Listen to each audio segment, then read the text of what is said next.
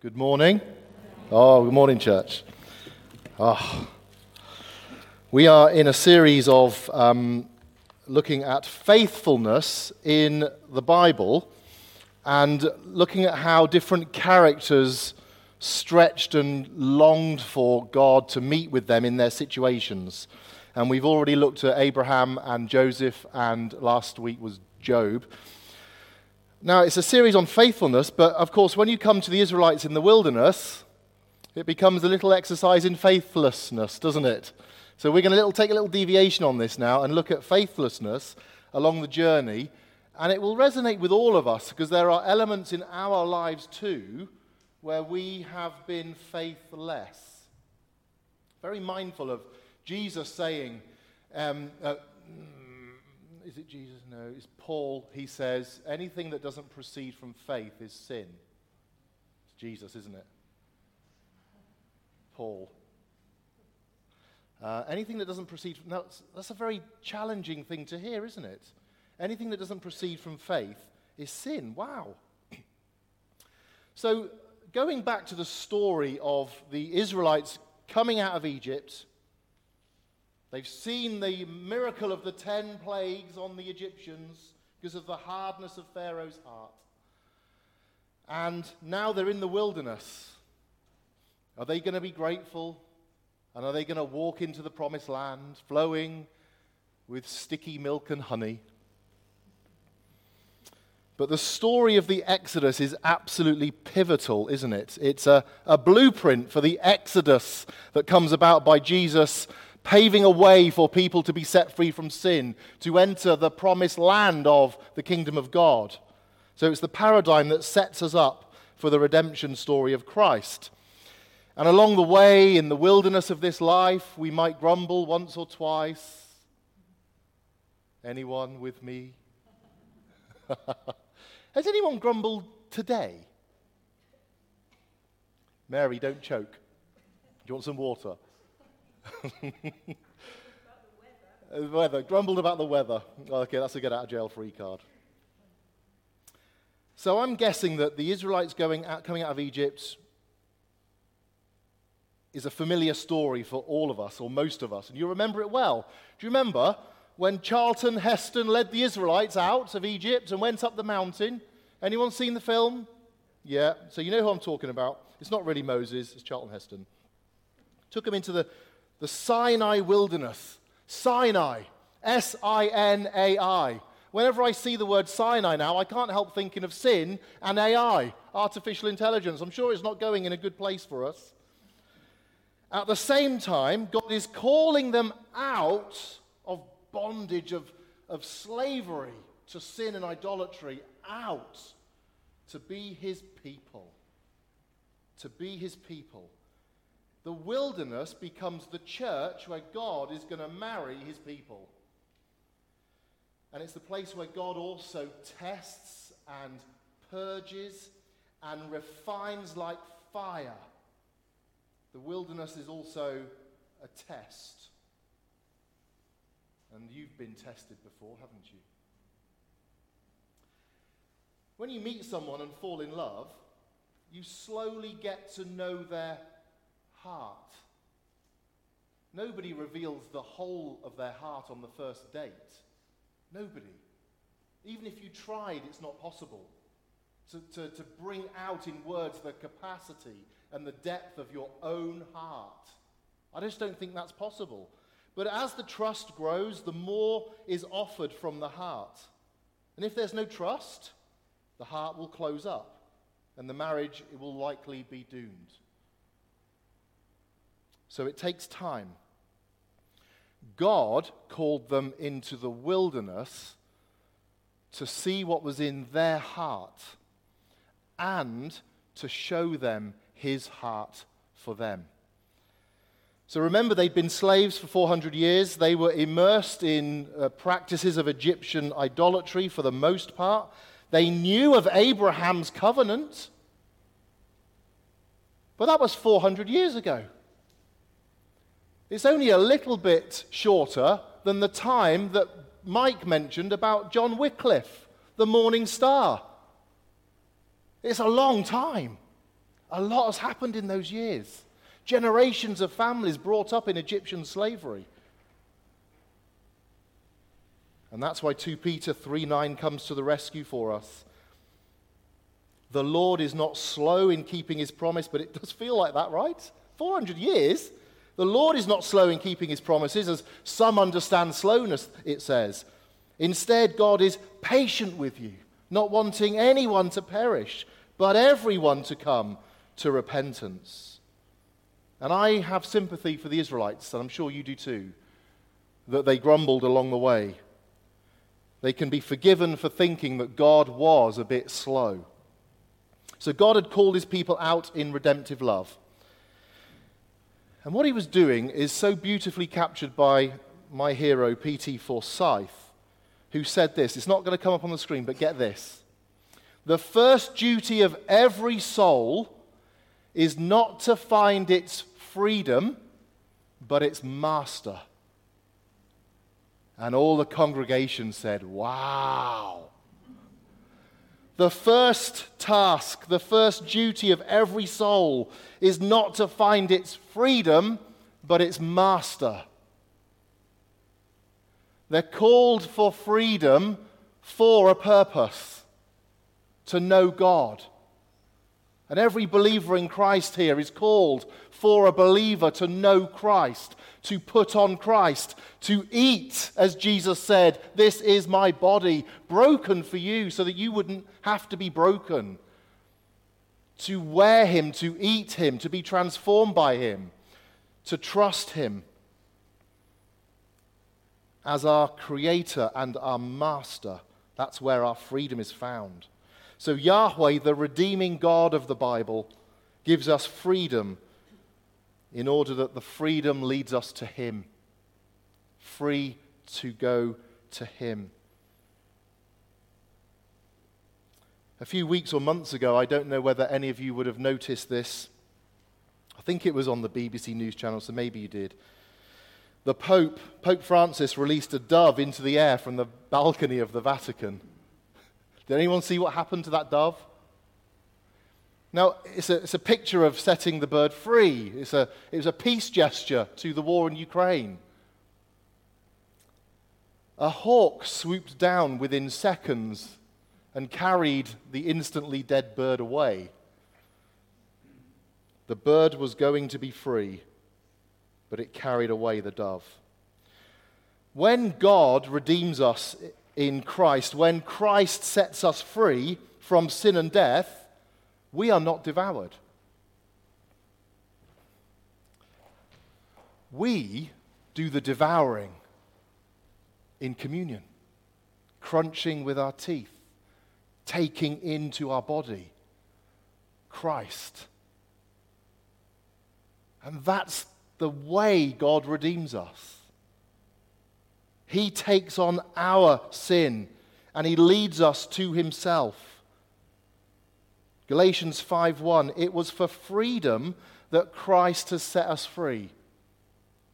Therefore, stand firm and do not submit again to a yoke of slavery. And this is reminding us again and again and again to stand firm. And then the text that Chris read out for us, Deuteronomy 8, 1-6, gives us a glimpse into God's motives for us. That even though he redeems and rescues his people, he must know what's in their hearts. He must know what's in our hearts. And when the heart is fully open in love towards the other, whether it's your spouse, your partner, or God, the heart has got to be open to these things.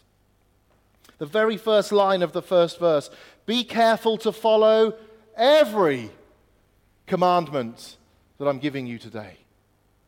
Yesterday I was teaching Christian ethics to a bunch of students in Exeter. Wonderful day, exhausting day. I asked them 2 questions. I wasn't planning on doing this, but I'm going to ask you now. 8 verse 1, teach them to obey every commandment. I asked them a question. Has any of you ever stolen from a shop? Okay, right, someone's admitting that. I won't say the name. I won't say your name, Steve, just in case it goes like Stephen Reed. It's very few of us, right? And then probably are some of us probably a bit too embarrassed to admit, but most of us haven't. That's the point. I'm going to ask another question now. Put your hands up, please, if you've ever broken the speeding limit. How fascinating is that? Shame on you. No. How fascinating. It's fascinating how we choose which laws to break, isn't it? Teach them to obey every commandment, for that is where your freedom is found. And where your freedom is found is where you will find your master, your Savior, your God. Thanks for being honest. But it had to be every commandment in the same way that a marriage vow says, I promise in my open heart towards you to be faithful to you. It wouldn't do if God said something like, there are 613 laws in the law of Moses, people. Choose your favorites and just do your best. I mean, that's like, oh man, it's like wet lettuce religion, isn't it? Who wants that? But that doesn't make any more sense any more than a groom would say to his bride, I promise to be faithful to you 90% of the time. That'll do. I'll take the deal. It wouldn't work, would it? So we have this language of every commandment all the time, even though 90% sounds pretty good, but it's not enough. So God is going to test them in order to humble them, verse 2, to see if they would obey, to see what was in their heart. And although God provided the miracle food, the manna, the quail, the meat, and the bread, he reminds them in verse 3, famously, Jesus quoted this when he was tempted in the wilderness also, that man does not live on bread alone, but on every word that comes out of the mouth of God. Twice in these verses, God mentions what is in our heart, that he wants to know our hearts. Because that's the reality of who God is for us. It's not just the mechanics of religion, the superficial structures of ecclesial life in this world. It's the heart, again and again and again. Because, well, where is the biggest battleground on planet Earth? It's not Ukraine, it's not Yemen, which we should pray for, by the way. An 8-year regional war. Disgusting war. The biggest battleground on this planet is the human heart. Without doubt. And this is what God wants from us. Our hearts. So because this is about Israel in the wilderness, and the title is Faithlessness Along the Journey, Israel in the Desert, as we bring this to a close, I want us to just briefly look at how these ex-slaves did in the wilderness, which is a beautiful place, by the way, and I'm sure one or two of us have been there. Well, I say it's beautiful. I mean, I had an air-conditioned car, shoes, clothes, shade, a hat, sun cream, a camera, water, food. It was beautiful because I had all of those things. But they didn't have these things. They had none of those things. But it is a staggeringly beautiful place. So we're going to look at the failures. Failure 1 over food and drink, Exodus 15. Failure 2, even after God provided the miracle bread, they still complained, Exodus 17. Failure 3, even when Charlton Heston was getting the actual law from the actual God for the actual people who were committing pagan idolatry at the bottom of the mountain. Failure 4, when they left the mountain, they kept grumbling and complaining. And it was only the prayers of Moses that kind of prevented God from consuming them. Numbers 11. Failure 5, when they complained about the miracle bread called manna. Again, Numbers 11. Failure 6, so God gave them meat, quail, delicious, delicious meat. And they still proved unfaithful. Numbers 11 and failure 7. They rebelled against God's word to enter Canaan and even threatened to stone Moses to death. Numbers 14. And so Moses once again had to intercede and stand in the gap for them and pray for their forgiveness. Numbers 14 again. And God did forgive them again and again, but the decision was made by God already that God would sentence them, those former slaves in Egypt. They would not enter the promised land, but their descendants would. Because God knew that the grumbling against Moses was the grumbling against God. And he's drawing out the poison from their heart with every single grumble. That's why we do it. When you catch yourself in a grumble next time, see it as God's medical procedure for you. He's drawing out the poison in your heart. But there's much more going on in the wilderness. Snakes came, plagues came, more prayers, desperate prayers of intercession. And we may think, why so harsh? God, why do you want to consume them? Why? Because the human heart is so hard. And God wouldn't need to be so harsh if the heart wasn't so hard.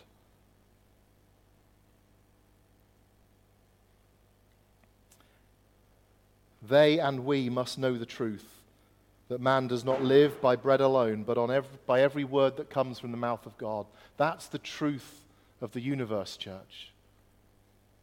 Our physical appetites, when we're hungry, is a sign of our need for God, our hunger for God. When we're thirsty, we drink water. It quenches our thirst. But it's a sign of our thirst for God. I've said this 1,000 times, it feels like.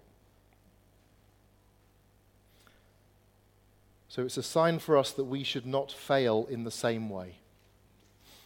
Now I'm going to read a portion of 1 Corinthians. 1 Corinthians 10 from verse 6 if you want to follow with me.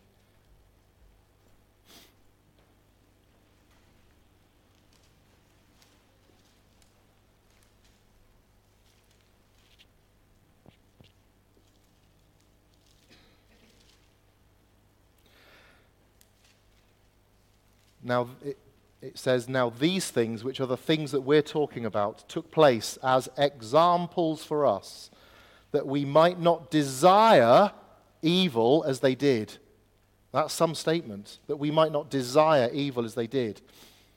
Do not be idolaters as some of them were. As it is written, the people sat down to eat and drink and rose up to play. We must not indulge in sexual immorality as some of them did, and 23,000 fell in a single day. We must not put Christ to the test, as some of them did, and were destroyed by serpents, nor grumble, as some of them did, and were destroyed by the destroyer. Now these things happened to them as an example, but they were written down for our instruction, on whom the end of the ages has come. Therefore let anyone who thinks he stands take heed lest he fall. No temptation has overtaken you that is not common to everyone. God is faithful, and he will not let you be tempted beyond your ability. But with the temptation, he will also provide the way of escape, that you may be able to endure it. The God who spoke to the Israelites then is the God who speaks to us today, and we are to listen. Centuries after the Exodus came the exile, and after the exile had finished, God led his people out of Babylon in a mirror image of coming out of Egypt. And Ezra read to them from the law, from chapter 8, verse 1, saying, chapter 8, verse 1 of Ezra says, and the ears of the people were attentive to the book of the law, because they were desperate not to make the same mistakes again. Desperate. The ears of the people were attentive. So that is to say, finally, that faithfulness, that long obedience in the same direction, is not mere advice. It's not optional. It is critical to our spiritual development. And whenever we choose something less than faith in Christ, we are choosing something that replaces faith in Christ.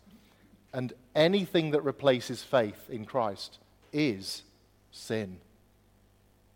That's why Christ is all, totally sufficient.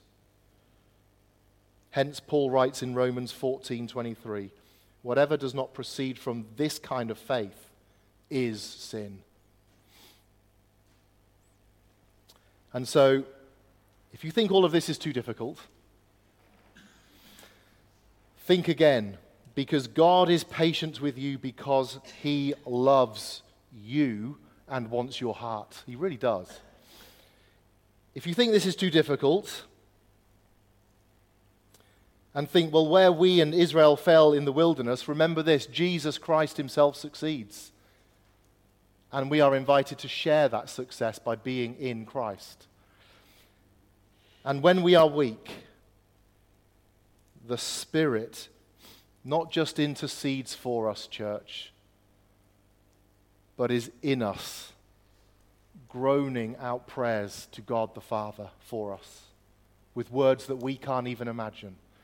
The entire Trinity, Father, Son, and Holy Spirit at work for your salvation and mine. That's got to be good news. And so we pray all glory to the Father, to the Son, and to the Holy Spirit. Deliver us, Lord, from faithless living. Keep us in Christ. And as we remember your faithfulness towards us, as we prepare for bread and wine, we offer ourselves to you once again. In Jesus' name, amen.